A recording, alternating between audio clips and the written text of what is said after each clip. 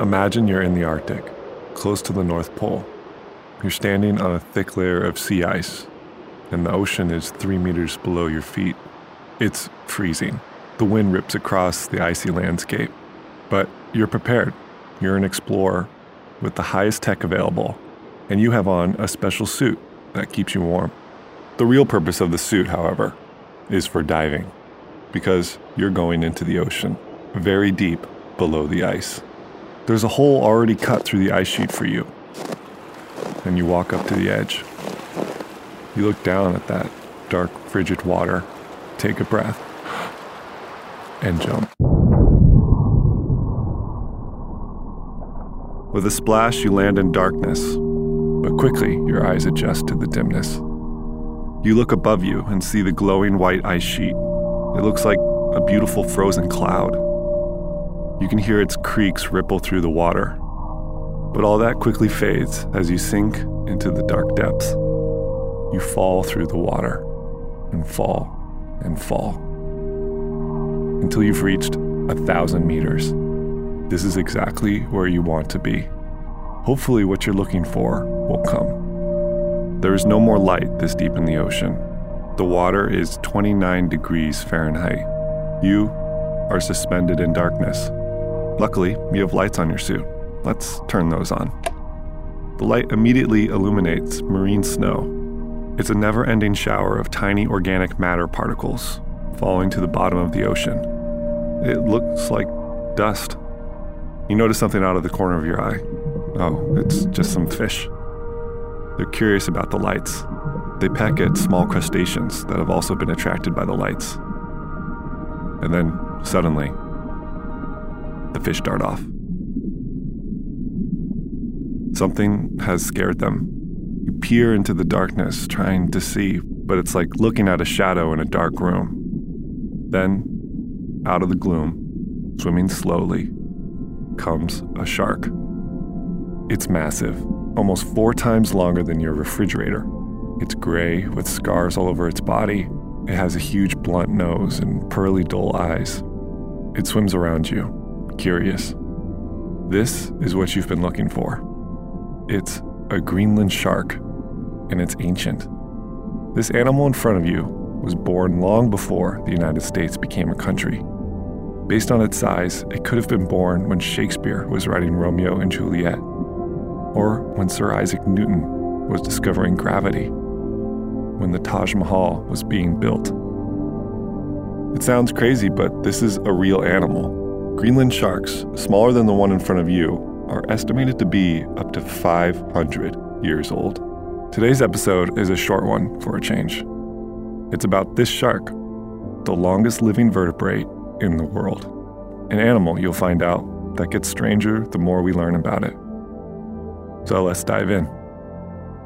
I'm Ian Rock, and you're listening to Wildlife.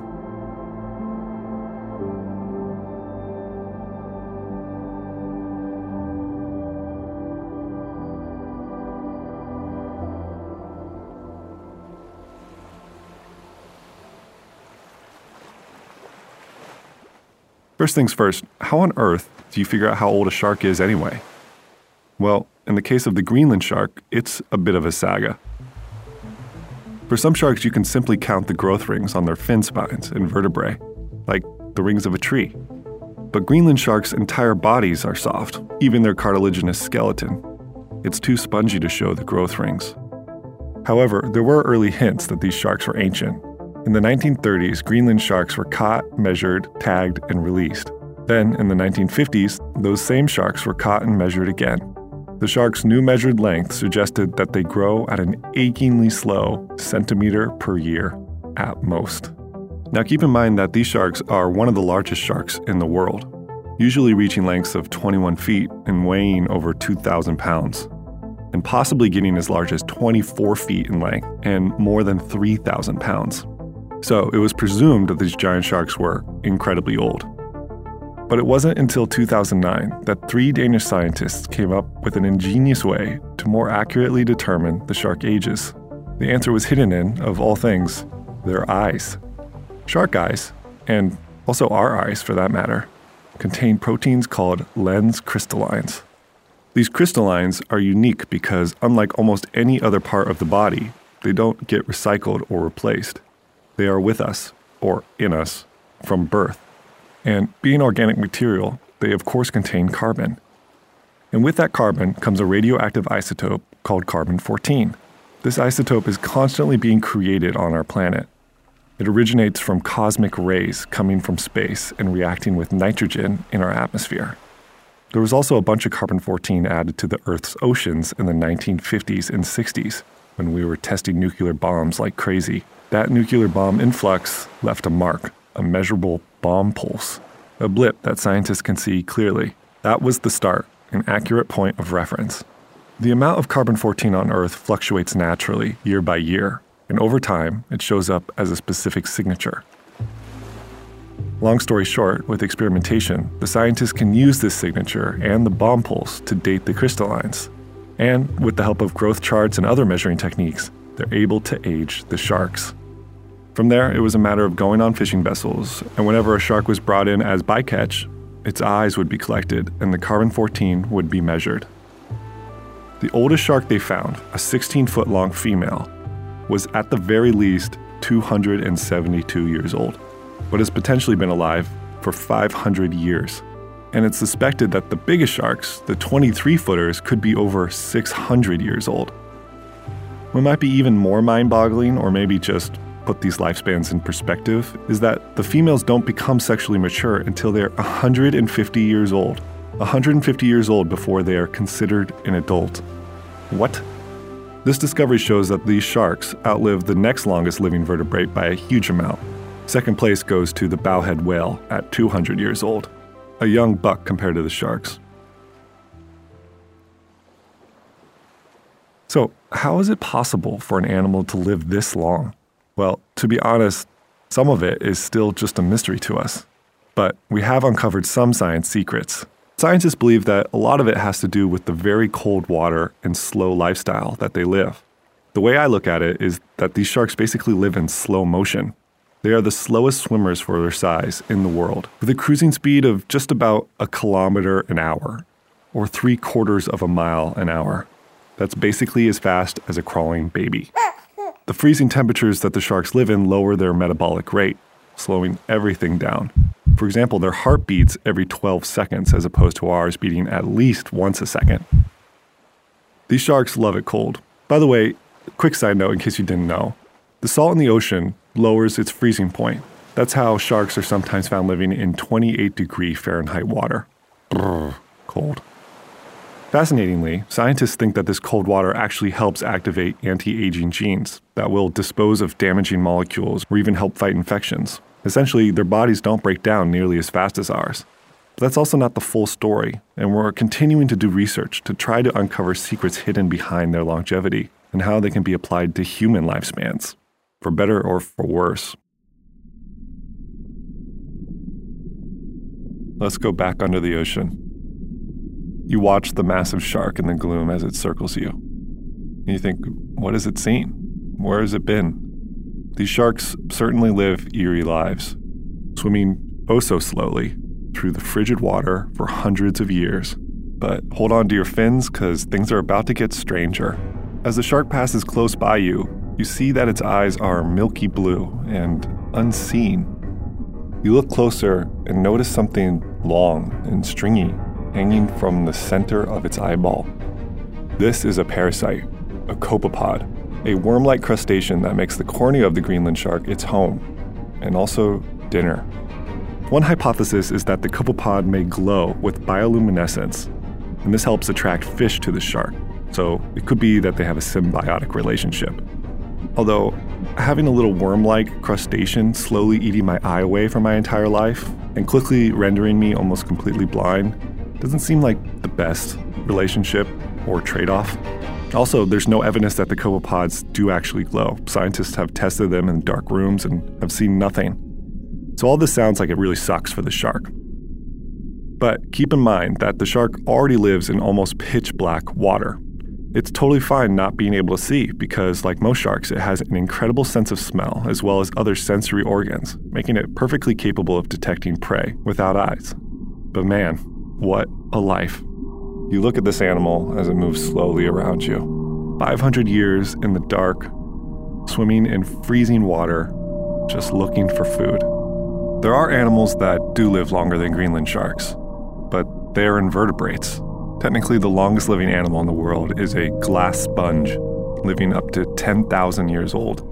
Others are corals, tube worms, and mollusks like the quahog clam. But come on, those are hard to relate to. Most of them don't even have brains. Sharks are different. They have brain-to-body mass ratios similar to mammals and birds. They demonstrate curiosity and may even play. There are things we are a long way away from knowing, if knowing them is even possible. One of those things is understanding what animals are thinking. I wonder what these sharks remember, what goes through their mind, as they swim through all those years. What does it take for an animal to be influenced by its past? And what does it mean if it is? Maybe Greenland sharks don't remember much at all. They don't really feel their age. On the other hand, maybe there's a chance they remember something from 300 years ago, even if it's just a shadow of an image or a smell. I don't know, what is time to a shark that swims slowly, only in search of food, in the cold dark, day after day after day? Your shark finally turns to leave. It's decided you're not the food it's looking for. You watch as it heads back into the abyss, swallowed up by the dark. But wait, we're not quite done yet. This actually brings up a good point.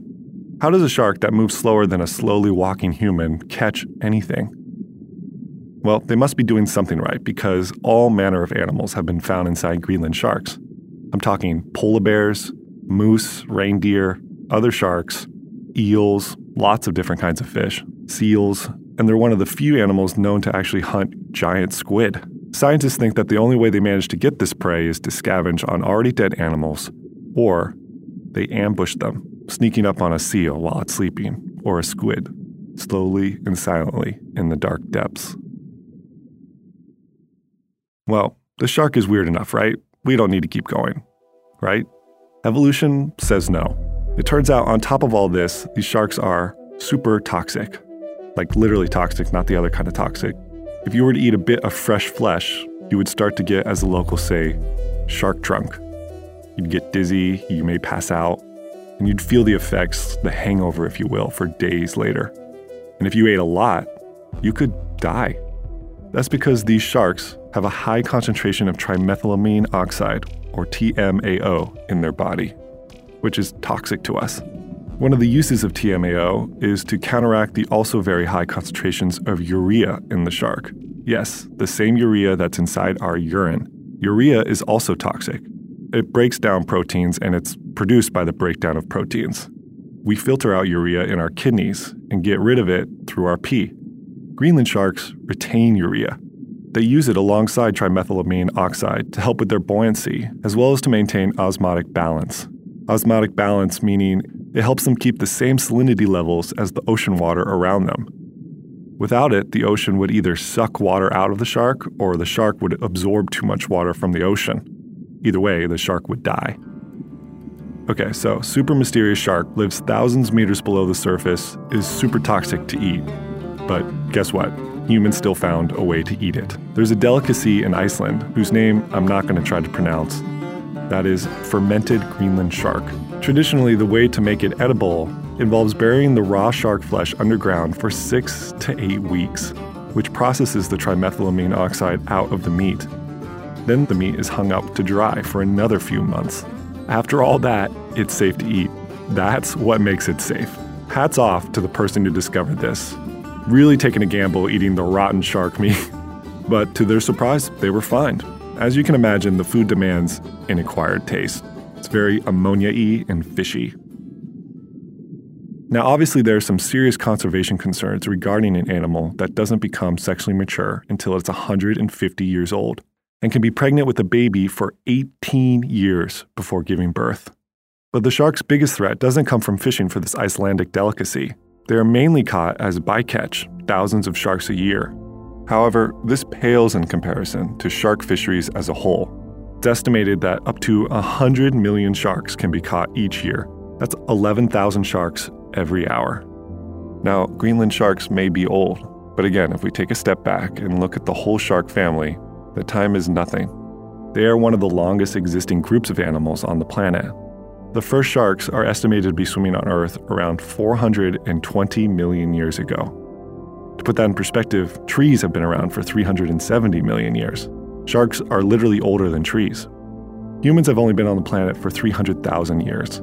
Yet since 1970, so about 10 million times shorter than the amount of time sharks have been on the planet, we have reduced their population by 70%. By the way, I feel like it's important to mention that the number of humans killed by sharks per year is around 10. To put that in perspective, around 2,000 people die from lightning strikes per year. So to end this episode, I just wanted to take a quick moment to zoom out and reiterate, give you the spark notes on why sharks are so important to our planet. They're apex predators, so they maintain ecosystems. This means they control food chains, they help prevent any particular species from getting out of control.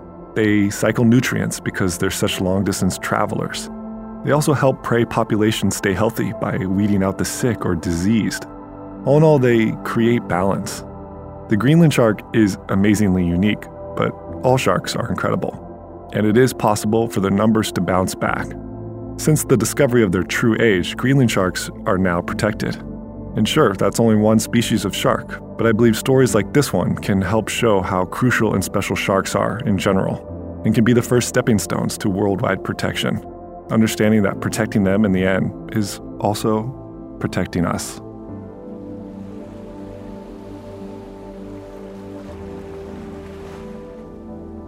Thanks for listening, guys. This episode was written and produced by me, Ian Rock. I'm a conservation and wildlife photographer based in Vietnam. If you enjoyed the podcast, please consider subscribing, sharing with a friend, or leaving a review. It really helps me a ton and lets me keep making these episodes. If you want to read the studies I used when researching this episode, I've linked them in the podcast description. And finally, if you'd like to follow me for photographs, updates, and behind-the-scenes content, you can find me on Instagram at Ian in the Wild. Okay, that's it for now. Until the next expedition. Bye.